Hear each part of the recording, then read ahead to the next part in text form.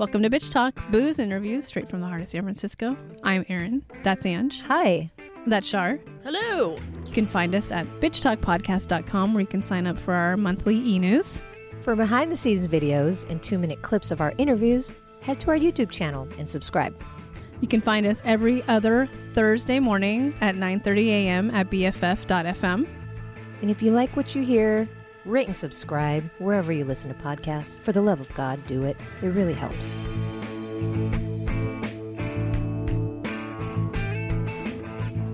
Welcome back to Slamdance 2021 virtually. And today we're talking about the narrative feature, The Sleeping Negro, with the writer, director, and star of the film, Skinner Myers. Thank you for being here, Skinner. Oh, thank you for having me. It's a pleasure. Yeah, we'd love to have you tell our audience what this film is about. Yeah, so the film is part essay, part chamber drama about a Black man who is realizing that his whole way of thinking of his positionality in America has been wrong. And he has a couple of racist incidents with an old Black friend, a white fiance, himself. And he's starting to realize like he has to start changing the way he thinks about things. And try to find his own humanity or rediscover his humanity again. Mm-hmm. Yeah. Wow. I haven't seen a film quite like this, really impactful. And, we talk to independent filmmakers all the time that say, they may not have had the big budget to make the film, but they made it the way they wanted to. Yeah. And that's the whole time I was watching it. I felt that with your film. I felt like you were just kind of like, fuck you. I'm going to write it the way I want. Yeah. I'm going to shoot it the way I want. And I really felt that the whole time I was watching it. So, we like to glamorize that. And of course it's commendable, but it's hard to make a film that way and as an independent filmmaker. So can you talk about your process and just really releasing that fear to just put out what you wanted to put out? Yeah, 100%. So I was having a really rough year trying to make a feature. I was trying to sell some TV shows. I was trying to find my way in this business. I've been at it for 20 years. I'm a film professor at LMU. I'm in my office here on campus. And I was trying to figure out what could I do for cheap. I was an actor back in the day in New York City. I was like, I'll put myself in it, get some friends in it, and just express this frustration and anger I was feeling. And so I started watching a lot of films where there were one actor, and I just started writing stuff down. And as I was putting it together, I was like, you know what?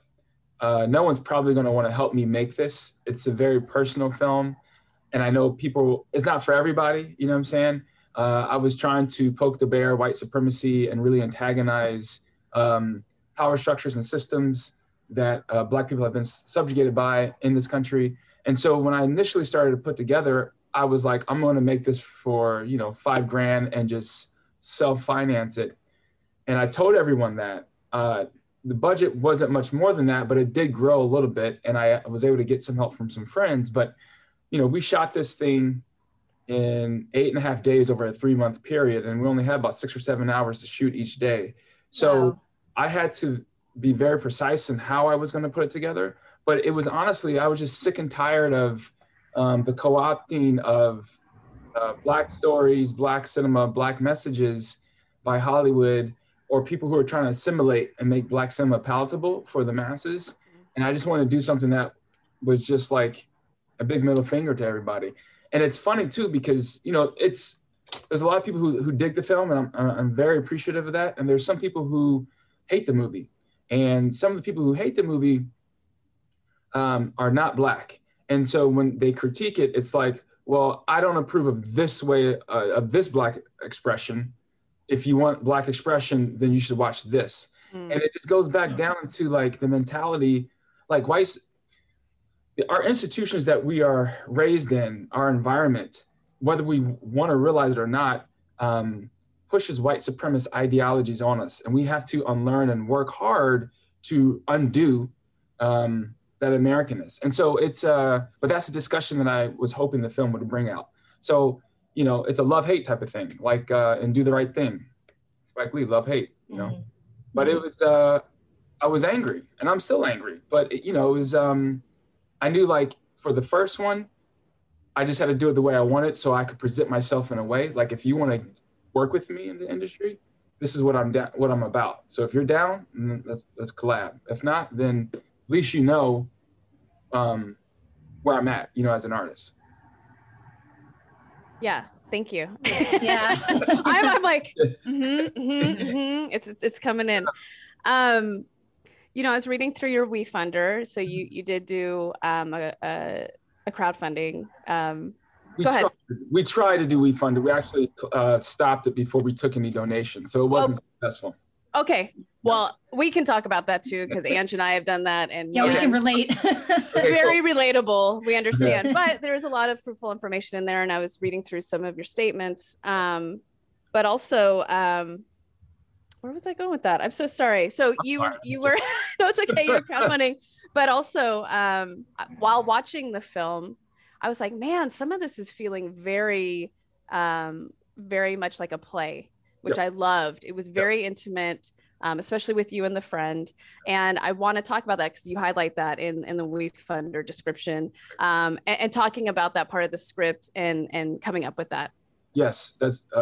I'm glad you brought that up. So when I first thought of this idea, I was like, oh, this could be a really good play. And I thought about making it into a play. But at the same time, I was like, I want to make a film. And plays have been made into films in the past. I knew because of the lack of resources that I had, it was going to be dialogue driven. And so I just figured like, okay, let me try to find a visual style that will elevate it from just being two people sitting down. And if everything was like just two people talking for the whole movie, I was like, that wouldn't be effective. Now I wanted that for the conversation between the friend, but I was really trying to coordinate the camera moves with the other scenes because they were dialogue heavy. They were very, very dialogue heavy. But when I said earlier, it was a part chamber drama, you know, I knew going in, the one critique of the script was like, hey, this is a lot of dialogue. It feels like a play. I'm like, well, yeah, it is. And I'm going to try to present it as best as I can as a film.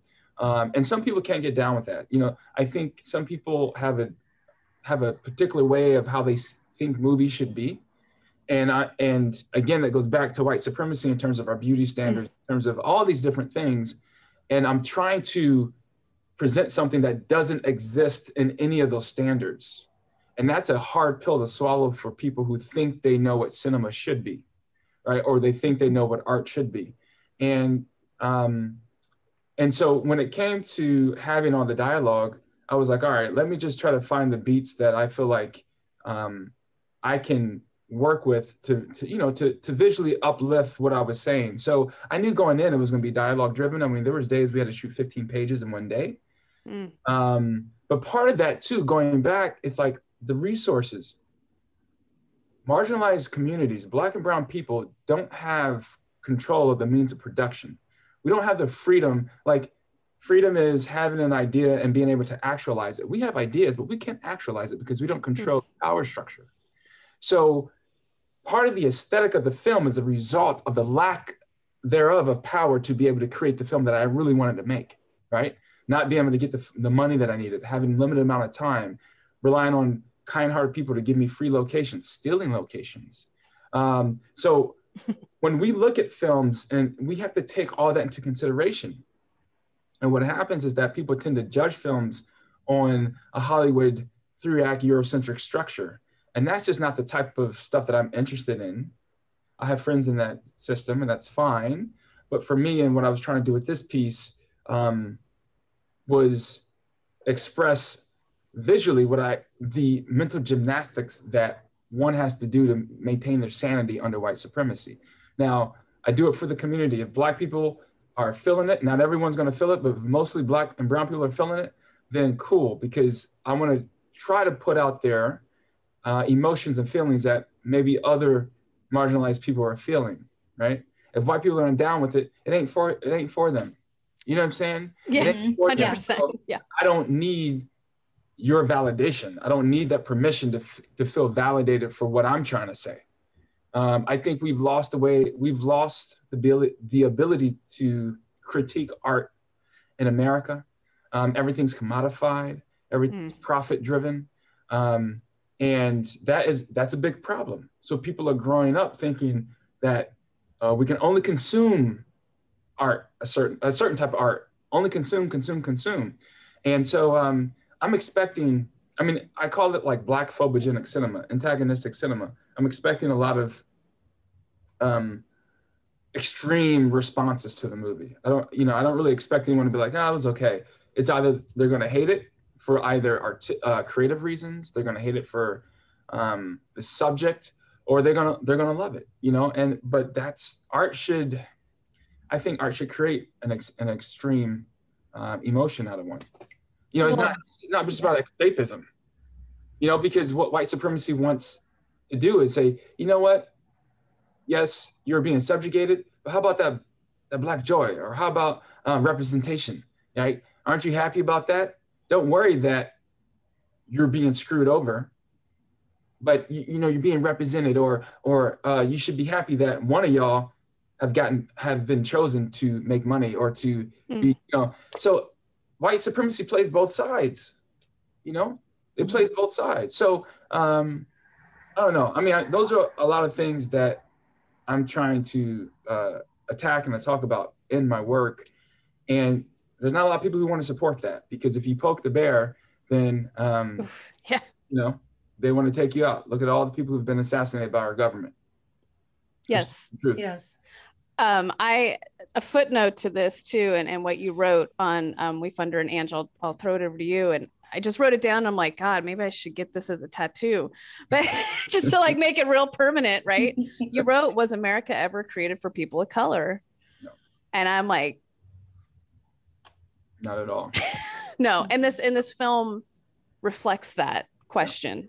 No. So yeah.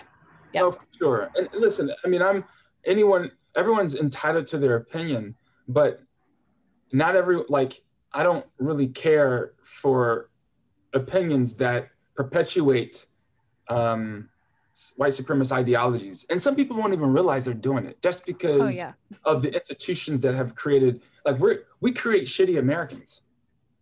We create shitty white people. If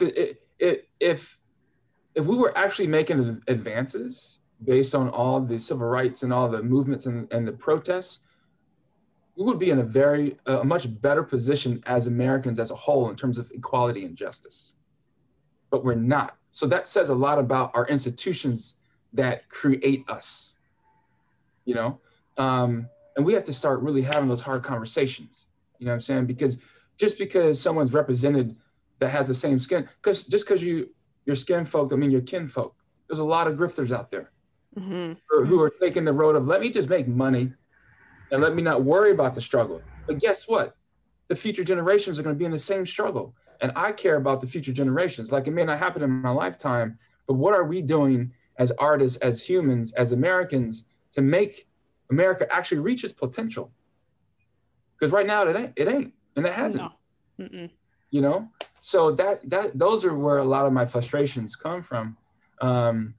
And it's going to take a coalition. It's going to take a coalition of all kinds of people who are willing to have those hard conversations. This country hasn't even tried to have those hard conversations. It sweeps it under the rug. It gaslights. You know what I'm saying? It doesn't. And that's what's really frustrating. I'm getting a lot of love from the international community. And I think it's because one of the reasons may be, they still really appreciate art for art's sake. There's funds that will fund cinema with no intention of it making any money, because it's like, this is good for the culture. Right. We have nothing like that in America. Here, it has to, if it doesn't entertain, if it doesn't wow you every second of the way, it's horrible. I'm into slow cinema. I guarantee you a lot of people, if they watch slow cinema, like, yo, this is boring. What's the point? And I'm not expecting everyone to be deep thinkers to appreciate art, but it's like, there's more than just the American way of doing things. This whole exceptionalism thing drives me. Oh, yeah. It's bullshit. Go ahead, Ange. Sorry.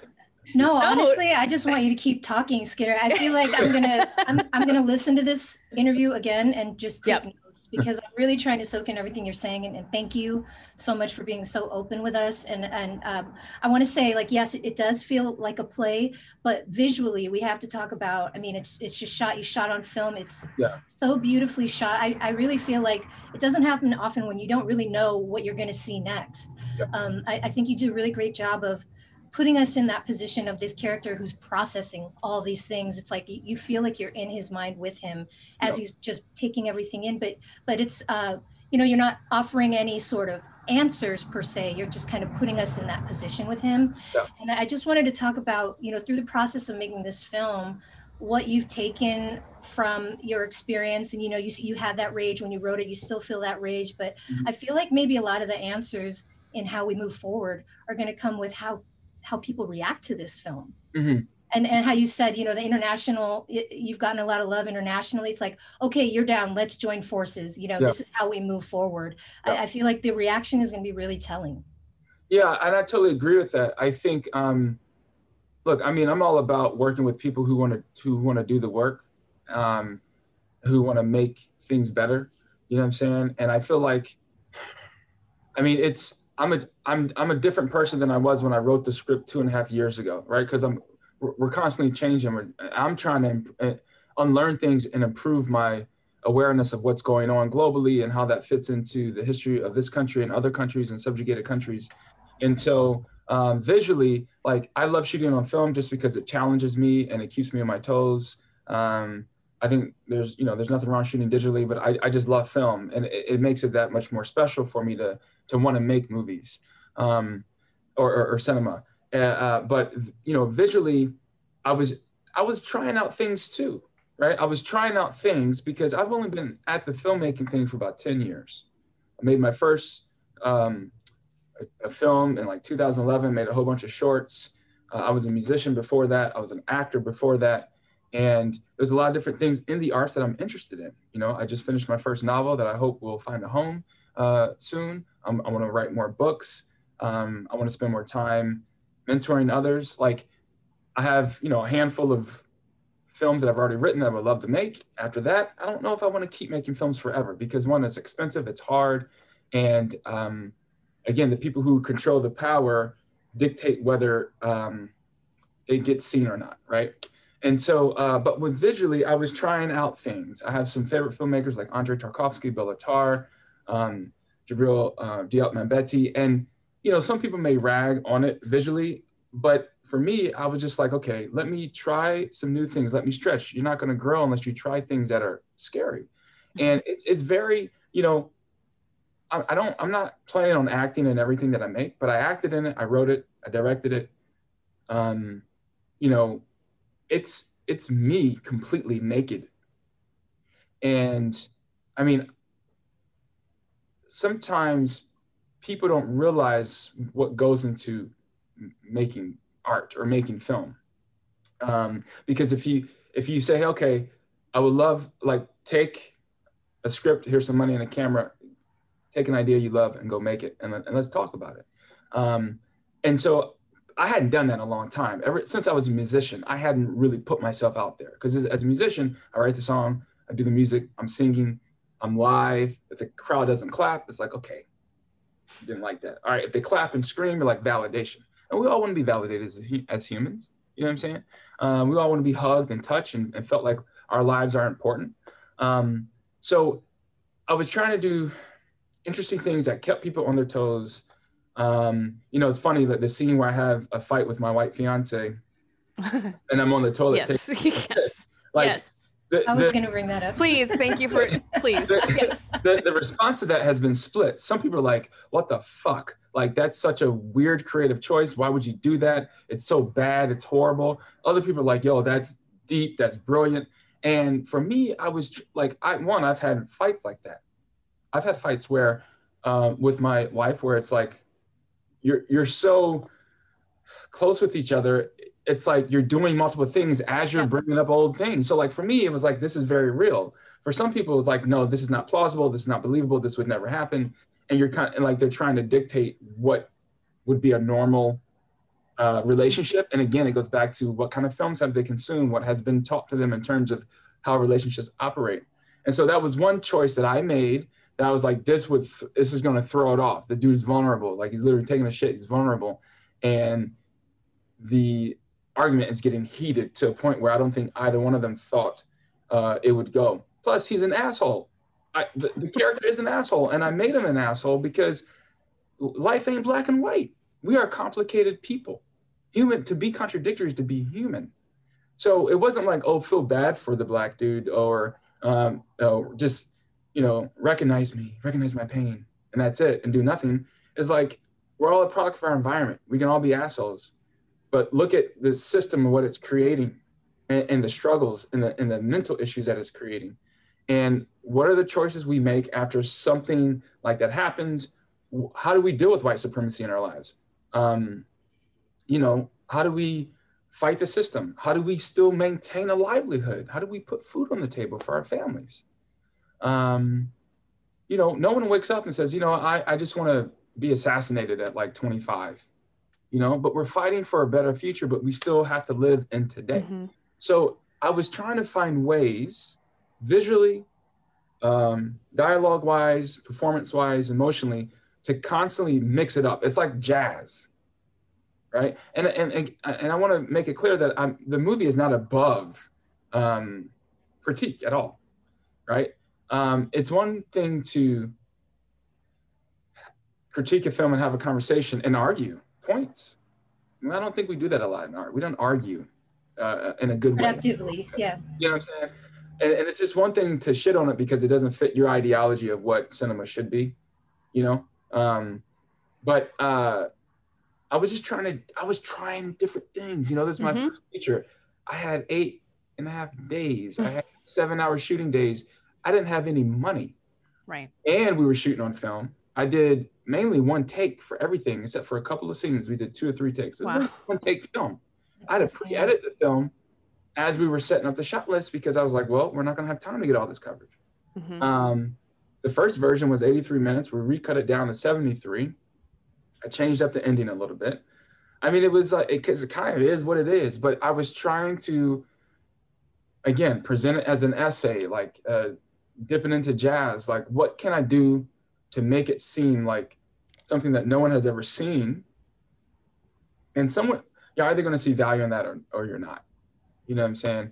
And for me, it's like, okay, yes, I have to talk about this movie, but I'm ready to present something else that talks about a different aspect of our lives, you know? So those are the attempts I was doing. And so, you know, there's been a lot of love for the film and I appreciate it, but we'll see what happens. You know, it's, we definitely have gotten, we've been reached out to by some distributors, which is great, but we're still in the very beginning process of this is our first festival. This is our first festival. You know, we have another year, the rest of the year to play festivals. And so I'm interested to see what's going to happen overall, but I just want to be able, like, as marginalized people, it's like, give me the money and step out of the way versus give me the money and dictate or co-opt my message so that it's palatable and that you don't get offended. You know what I'm saying? Like, white supremacy has put whiteness, and when I say whiteness, I mean an impoverished idea of what freedom is. All right? I'm not talking about white people individually. You know, there's anti-blackness and there's white supremacy. You can be black and brown and still have anti-blackness sentiments towards your own people. Have self-hatred. Like Malcolm X said, who taught you to hate yourself? Who taught you to hate your hair? Who taught you to hate the shape of your nose, right? So it's like, I'm trying to figure out how to use art to like spur those conversations, but one, it's expensive and it takes forever. Yeah. So it's not the most efficient way. And it is a petite bourgeoisie thing to do, right? So it's like, okay, this is one aspect of me, but I'm trying to figure out in my 40s now, like, am I doing enough? I mean, you know, obviously we're in the pandemic, but like, am I doing enough tangibly on the ground to help people that I can help? I mean, I'm handicapped with student loan debt. I got $384,000 now. Was way higher than that. But it's like, I got to manage that. People don't really think about all the things that one may have to deal with. I am a slave to debt. I am no different than someone who's making $7 an hour who doesn't know if they're going to be able to, if they get sick, if their job is going to fire them. You know what I'm saying? If I lose my job as a teacher, that $385,000 ain't going away. Right. You know what I'm saying? If Hollywood says, here, Skinner, here's $5 million, go make, X film part 10. Right. That's not who I am, and I'm not going to do that. But you see, white supremacy feeds you these lies that, hey, I went to Columbia University. I got a master's in politics at Brooklyn College, and I went to USC. It was like, at one point I was like, yo, bootstraps. Yeah, let me go to these schools and let me get these degrees. I'm going to get a job, be a good paying job. That's the lie. That's the grift. That's the game they sell you. And so then it's like, oh, what's wrong? I can be a professor on the outside, right? I can be a professor, family, 2 kids, been very blessed in a lot of ways in my life. I've traveled the world. I've made a lot of great friends. I have a lot of great people in my life of all colors, all genders, but I am still a slave to the debt. And that is what white supremacy creates. It's this fake veneer of like, look at this person, they're doing okay. But once you start speaking up and exposing what's really going on, that's when you start to have troubles. That's when you can't sustain yourself. That's when, they just double down. Look at all the political prisoners that are still in prison. Look at all the Black Panthers are still in prison. These people ain't dead. Assata Shakur's up in Cuba, and they still putting a hit out on her head, like a warrant out for her on some trumped up charges. You know what I'm saying? So it's like, if you're willing to fight the system, that's like the future that you're looking at as a Black and brown person. That's not freedom. This ain't no freedom. A country founded on genocide and slavery is not a country that's Christian. White Christianity was a recruiting ground for the KKK, and it still has white supremacist sentiments in that section of Christianity. If you look at the Black liberation theology, that's something different. The funky academic talks about it, where he says Christ came to deniggerize you. That's not what white Christianity is talking about, right? If your Christianity says, well, your reward's only in heaven, that's white supremacy.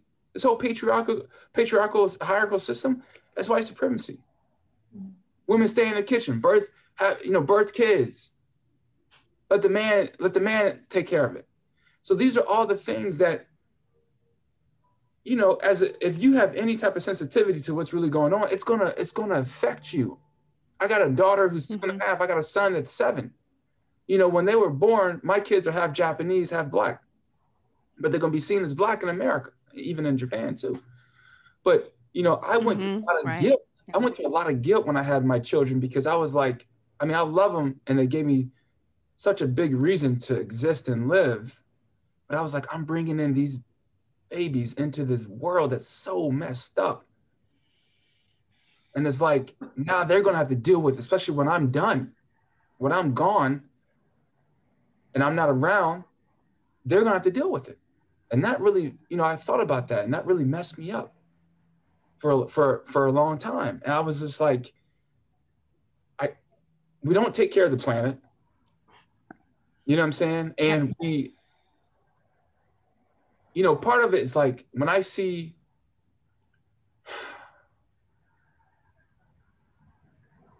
I expect to get this emotional about it, but part of me is like, when I look at lynching photographs, the dehumanization of Black people, they took pictures, made them into postcards, and mailed them around openly. When we watch Black trauma on TV, people getting their life snuffed out, and they're using it as some political ploy to get votes. That upsets me.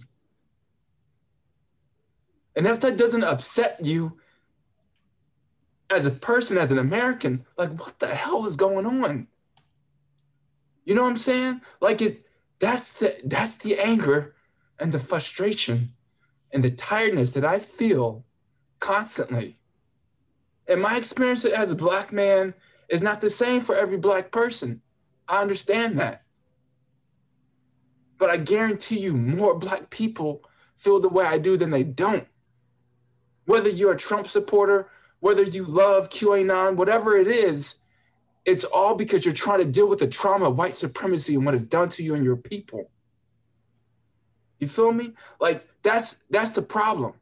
So as artists, when you put ourselves out there like that, we're trying to bring up these conversations in a different way so people have a different way to think about it. Don't watch the mainstream media. That shit is like pre-scripted. But if your heart is not in trying to find justice for people, what is justice? Is finding the people who need the most help and getting them the most constructive help. Then you ain't, what are we doing? You know, and that's what drives me. That's what makes me keep going. And thinking about my kids is like, what kind of world are we going to live them in? The thought of my son, you know, he loves playing with Nerf guns. I had to tell him, it's like, you're not allowed to have that outside. You can get shot by a cop. Why, Daddy? Because you're black. They're not going to see you as a human first. They're going to see you as a threat first. He's 7 years old. At 5 years old, I had to tell him about Emmett Till. Up until then, it was like utopia. He goes to like a school and there's all kinds of different colors and mixed people, and they all love each other. Kids are taught hate. That's just perpetuated. Because it's better to divide and conquer so people who are the elites and who are in power can maintain the power. The moment there's any type of mobilization amongst a coalition, look what they did to Fred Hampton. He was building a coalition. It's called the Rainbow Coalition. Right. So, and I'm sorry for getting emotional, but those are all those things that, you know, I'm trying to put into the work. And then I'm trying to live in a way where I authentically live in my relationships with others. It ain't always about making movies.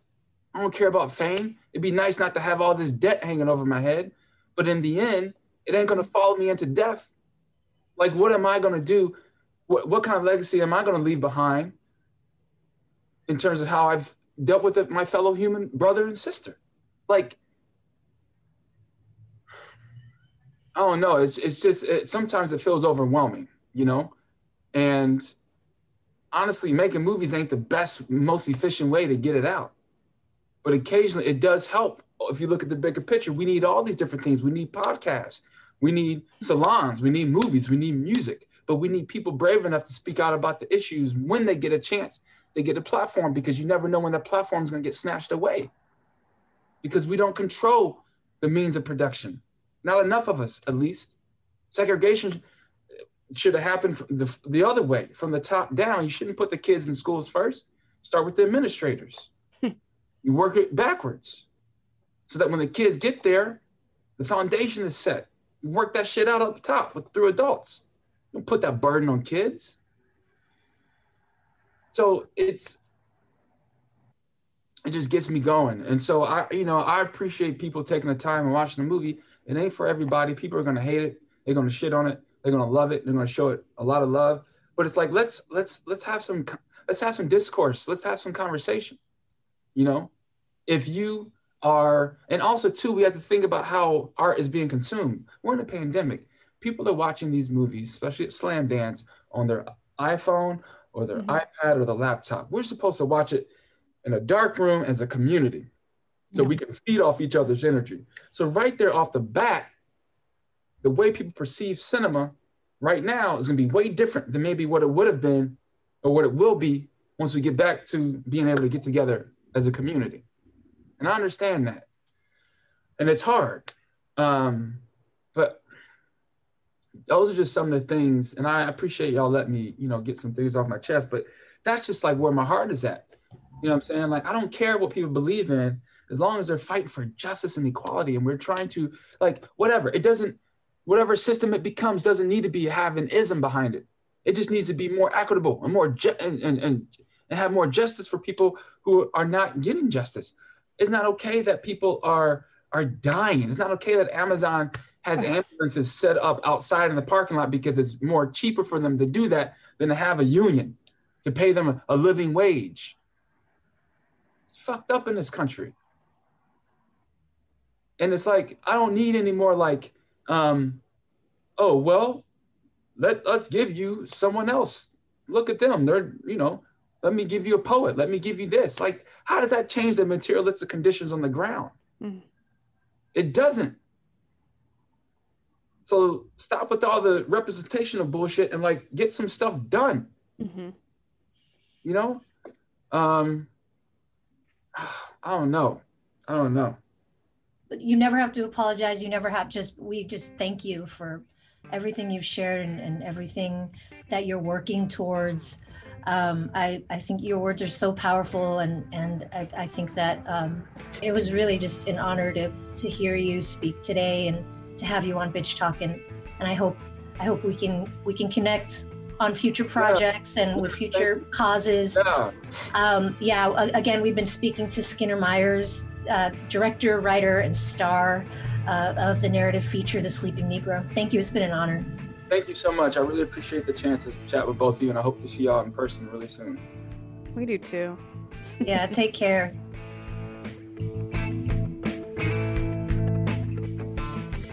If you like what you hear, rate and subscribe wherever you listen to podcasts.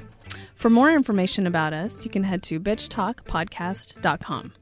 This podcast is created, hosted, and executive produced by Aaron Lim.